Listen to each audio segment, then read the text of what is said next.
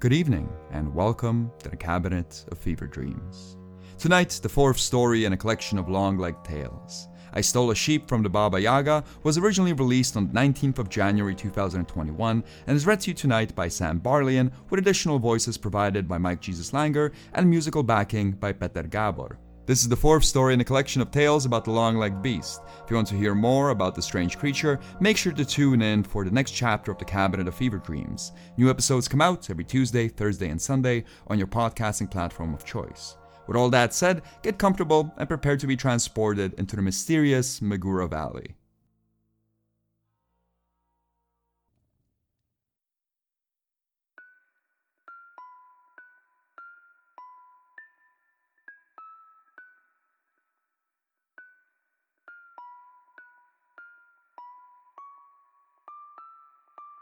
For years, my soul has been heavy with guilt and fear.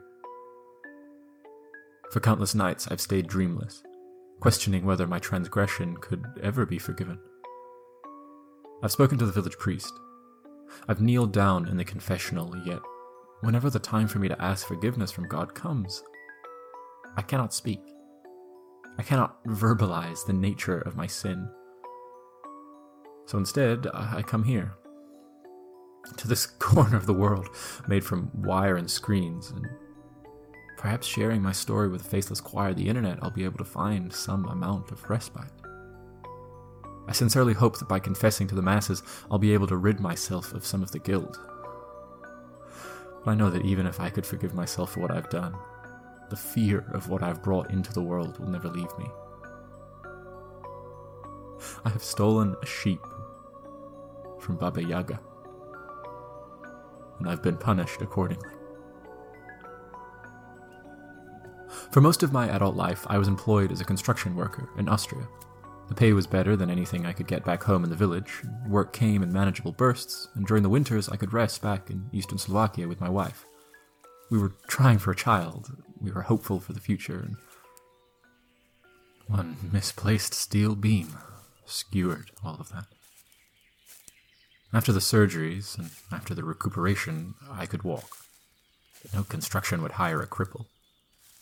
There were odd jobs around the village, and my wife had taken to selling woolen hats on the internet, but most folk in rural Slovakia are handy with a hammer, and one cannot feed a family with hats.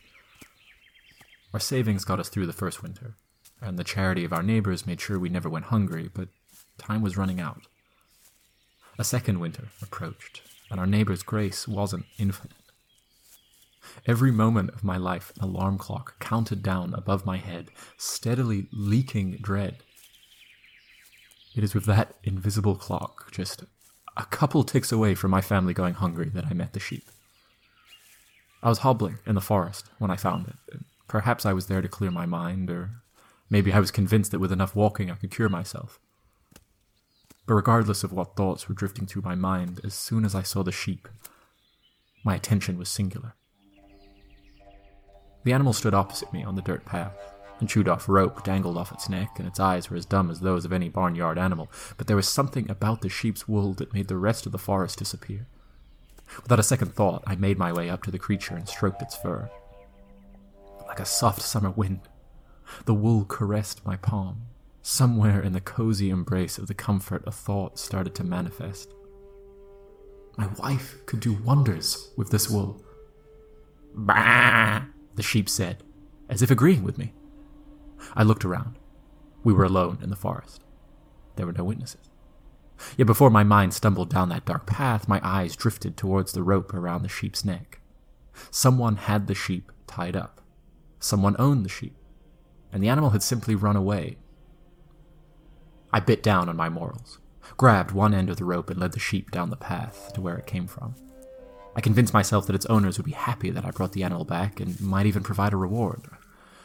I convinced myself that I was doing the right thing. As we walked, however, I couldn't help but look at the sheep's ears. Neither of them was marked. The sheep did not have an owner. Not legally, at least. "Bah!" the sheep said, as if agreeing with me. The way from which the sheep came was not an easy one to walk. The path jagged and steep, and for a moment I feared that my leg couldn't handle it, but I pushed on regardless. A voice deep in my mind demanded I do the right thing. After a painful climb, I reached a clearing on top of the hill. Before the sheep and me stood the queerest cottage I had ever seen. It was built of tiles and logs, just like any other home one could see in the village, but the cottage had no front door. The cottage had no front door and stood a couple meters off the ground on top of what looked like a giant chicken leg.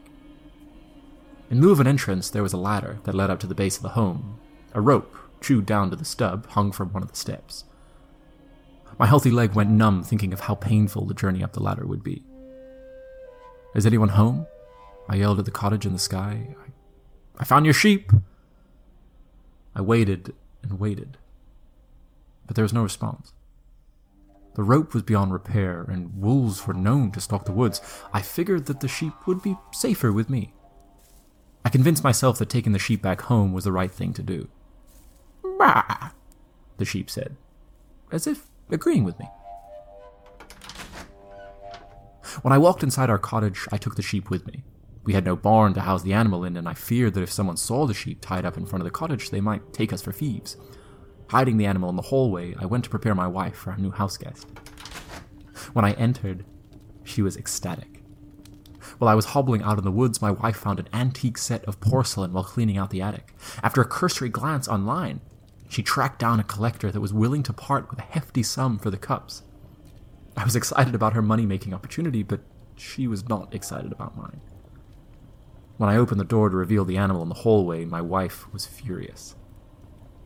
She told me I should have left the sheep where it belonged, that I should have stayed away from the strange cottage, that I should have kept to my own business. Yet, when I convinced her to touch the sheep, when she truly understood the softness of its wool, my wife relented.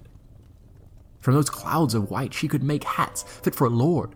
Combined with the porcelain money, we could comfortably scrape by through the coming winter. "Bah!" the sheep said, as if celebrating with us. For a while, we simply ran our hands through the sheep's wool, bathing in our good fortune. But soon enough, a question slithered into the room. I don't know if it was I or her that verbalized the sentiment, but it was in the air long before it was said. "How much can you sell a sheep for?" "Bah!" the sheep said, as if it too found the question interesting. At first, my wife and I simply guessed. We fantasized about what we could do with a sudden influx of money. Soon enough, however, the yearning for the potential money galvanized into a concrete need.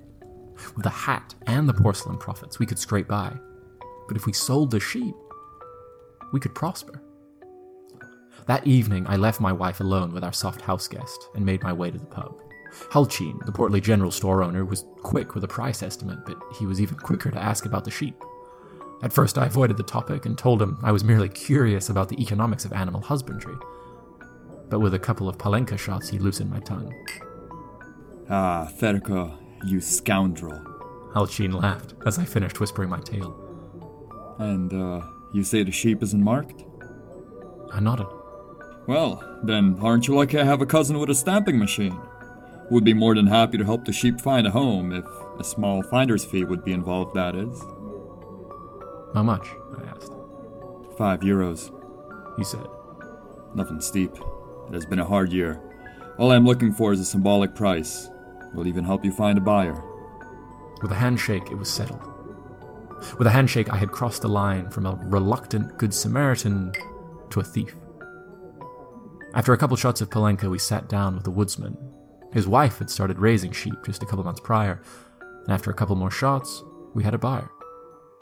The barkeep kept the palenka shots coming, and the closing time of the pub dragged long into the night. By the time we were finally asked to leave, all the road lights had been extinguished. With borrowed flashlights, our ethanol-scented crowd started to stagger its way home. Even in its drunkenness, the group moved far too fast for my hobbled walk. Soon enough, the other beams of light disappeared. Soon enough, it was just me, the village road, and the dark forest beyond. After months of worry, I'd finally found a moment of respite. And the euphoria of alcohol and sudden financial gain, I found myself happy. "Peasant, have you by any chance seen a sheep come through here?" The voice of an old woman creaked out of the darkness. "The damn animal chewed through a rope that held it. I sensed that it might have come through here." There was a gentleness in her tone, as if she wasn't calling me peasant as an insult, but rather as a means of stating a fact. I spun my flashlight searching for the stranger, but found only more darkness. "Are you deaf? Or are you dumb, peasant?" the voice asked, its kindness crackling. "Have you seen a sheep come through here?" I wanted to say the truth. I wanted to do the right thing and return the stolen, but the alcohol on my breath had a different plan. "No," I said. "I haven't seen any sheep. You must be mistaken." A pinch. Out of nowhere, I found my arm clasped between two rough fingers. "Liar!" she hissed as she squeezed my skin.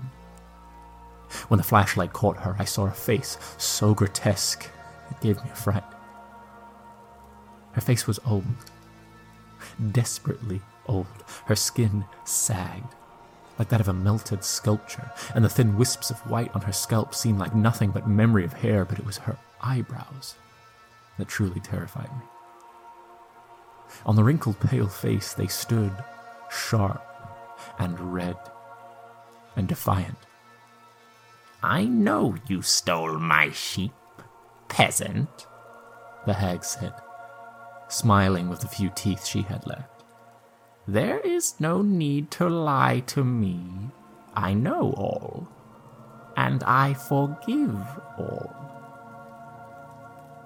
For a price." The hag cackled, each rasping breath of air shaking her stout body. Even though the flashlight was bright when I left the pub, it started to flicker. It was as if it refused to be a part of the bargain, as if the business of the sheep was purely concerning me and the darkness beyond. "What is the price?" I asked cautiously. "Oh, peasant, the price is a single kiss. I am but an old woman who misses the affections of handsome men. I will happily trade the animal for a memory of the past." I took a step back.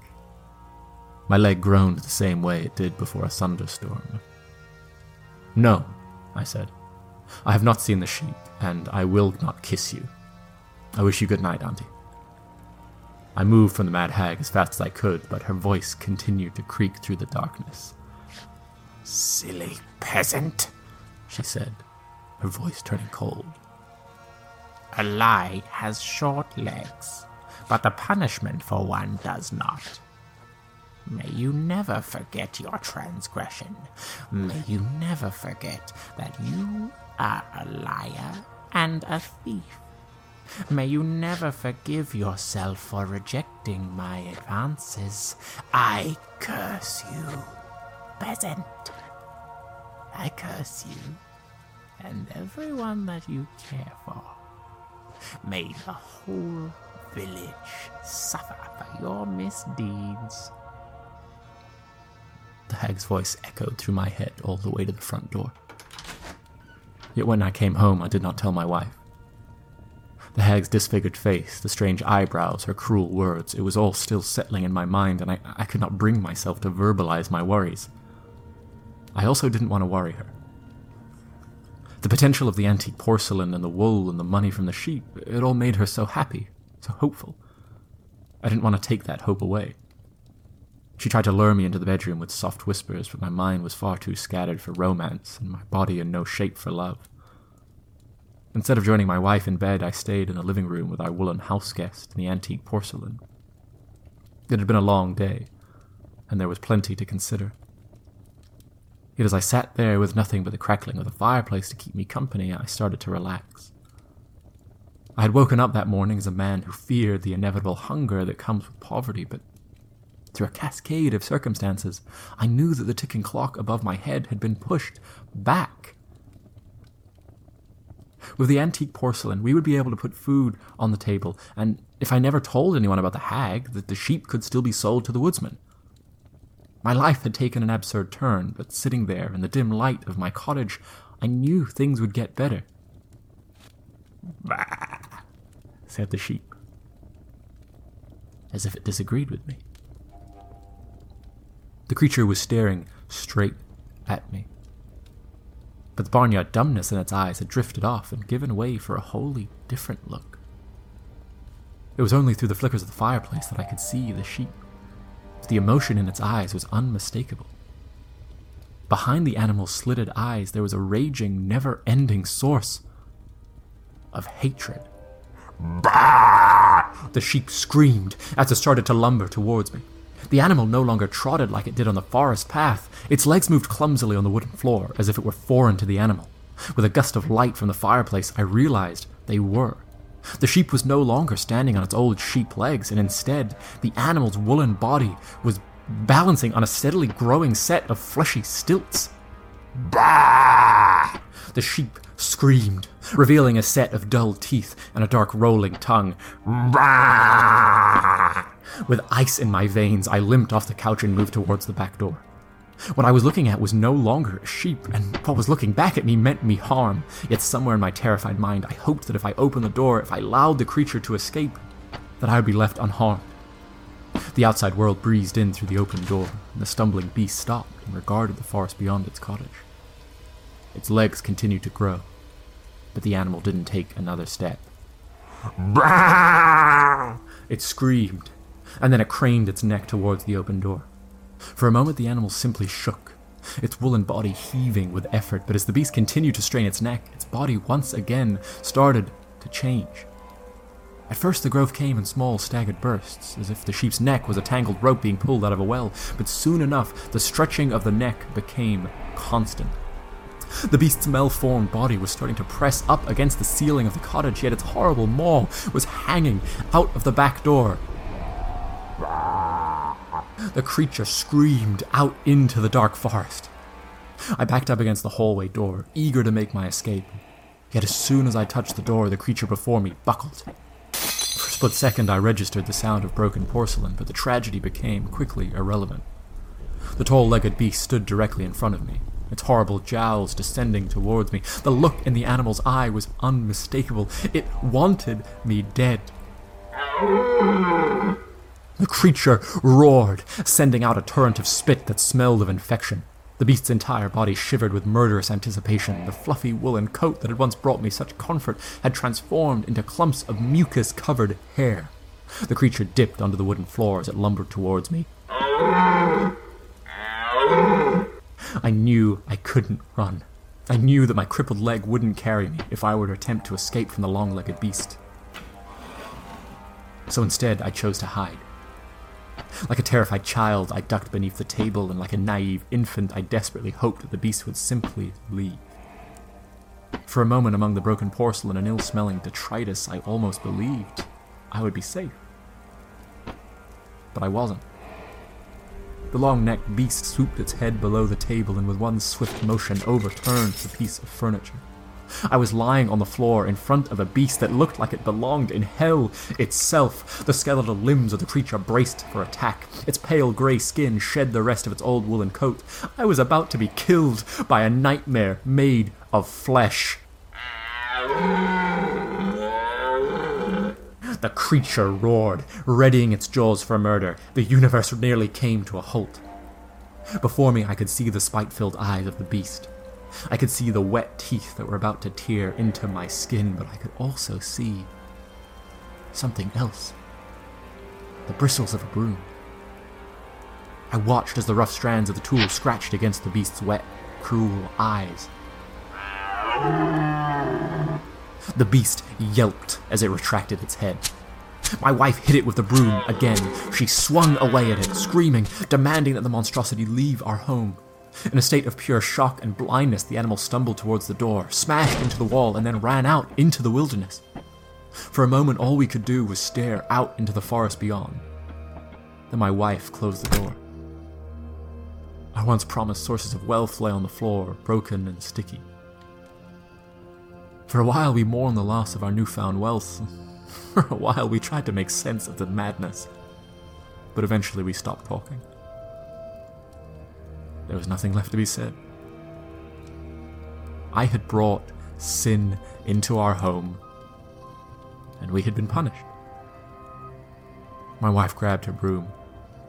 I grabbed a rag, and we cleaned our floor of any trace of the stolen animal or antique porcelain. Neither of us slept that night. Sleep in general has not been the same since that night. It's been 2 years since I stole a sheep from that chicken-legged cottage in the woods, and yet I still cannot bring myself to talk about it. I want to let go of the guilt. I want to carry on, but my transgression was not as simple as theft. If I'd simply stolen something, I would seek atonement with a priest. Yet the nature of my sin does not only lie in breaking one of the commandments. The raving horror, that monstrosity which ruined my health, it is a being of pure evil. It is a being of pure evil, and I'm responsible for bringing it into existence. For years my soul's been heavy with guilt and fear. For years I've searched for forgiveness. And I know I'll never truly find it. My theft might have been forgotten, and the long-legged creature may have driven away from the village, but I know that somewhere, out in the Magara forest, the long-legged beast still walks. Until it's dead, and until I can be sure that it can no longer bring anyone harm, I'll never sleep easy. The Cabinet of Fever Dreams is written and produced by Mike Jesus Langer and is brought to you by patrons such as Moo, Serafina L, Lucky J. Horton, Alan Rawl, Kus, Bob Condrick, Chicken Mixer, and Daniel Wengel. If you'd like to join these fine people, support the show, and get early access to episodes along with a bunch of bonus content, drop by patreon.com/Mike J. Langer. And so concludes this episode of the Cabinet of Fever Dreams. Make sure to drop by next episode for another tale of the Long-Legged Beast series.